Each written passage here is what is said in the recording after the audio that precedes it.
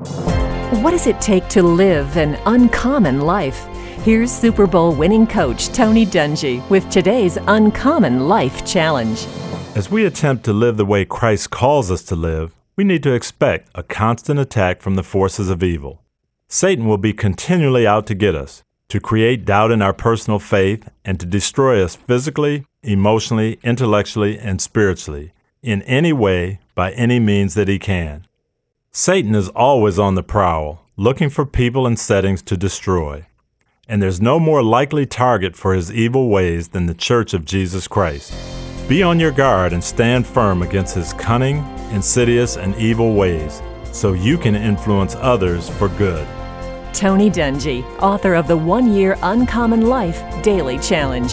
Dare to be uncommon and join the conversation on Facebook at facebook.com/uncommonchallenge.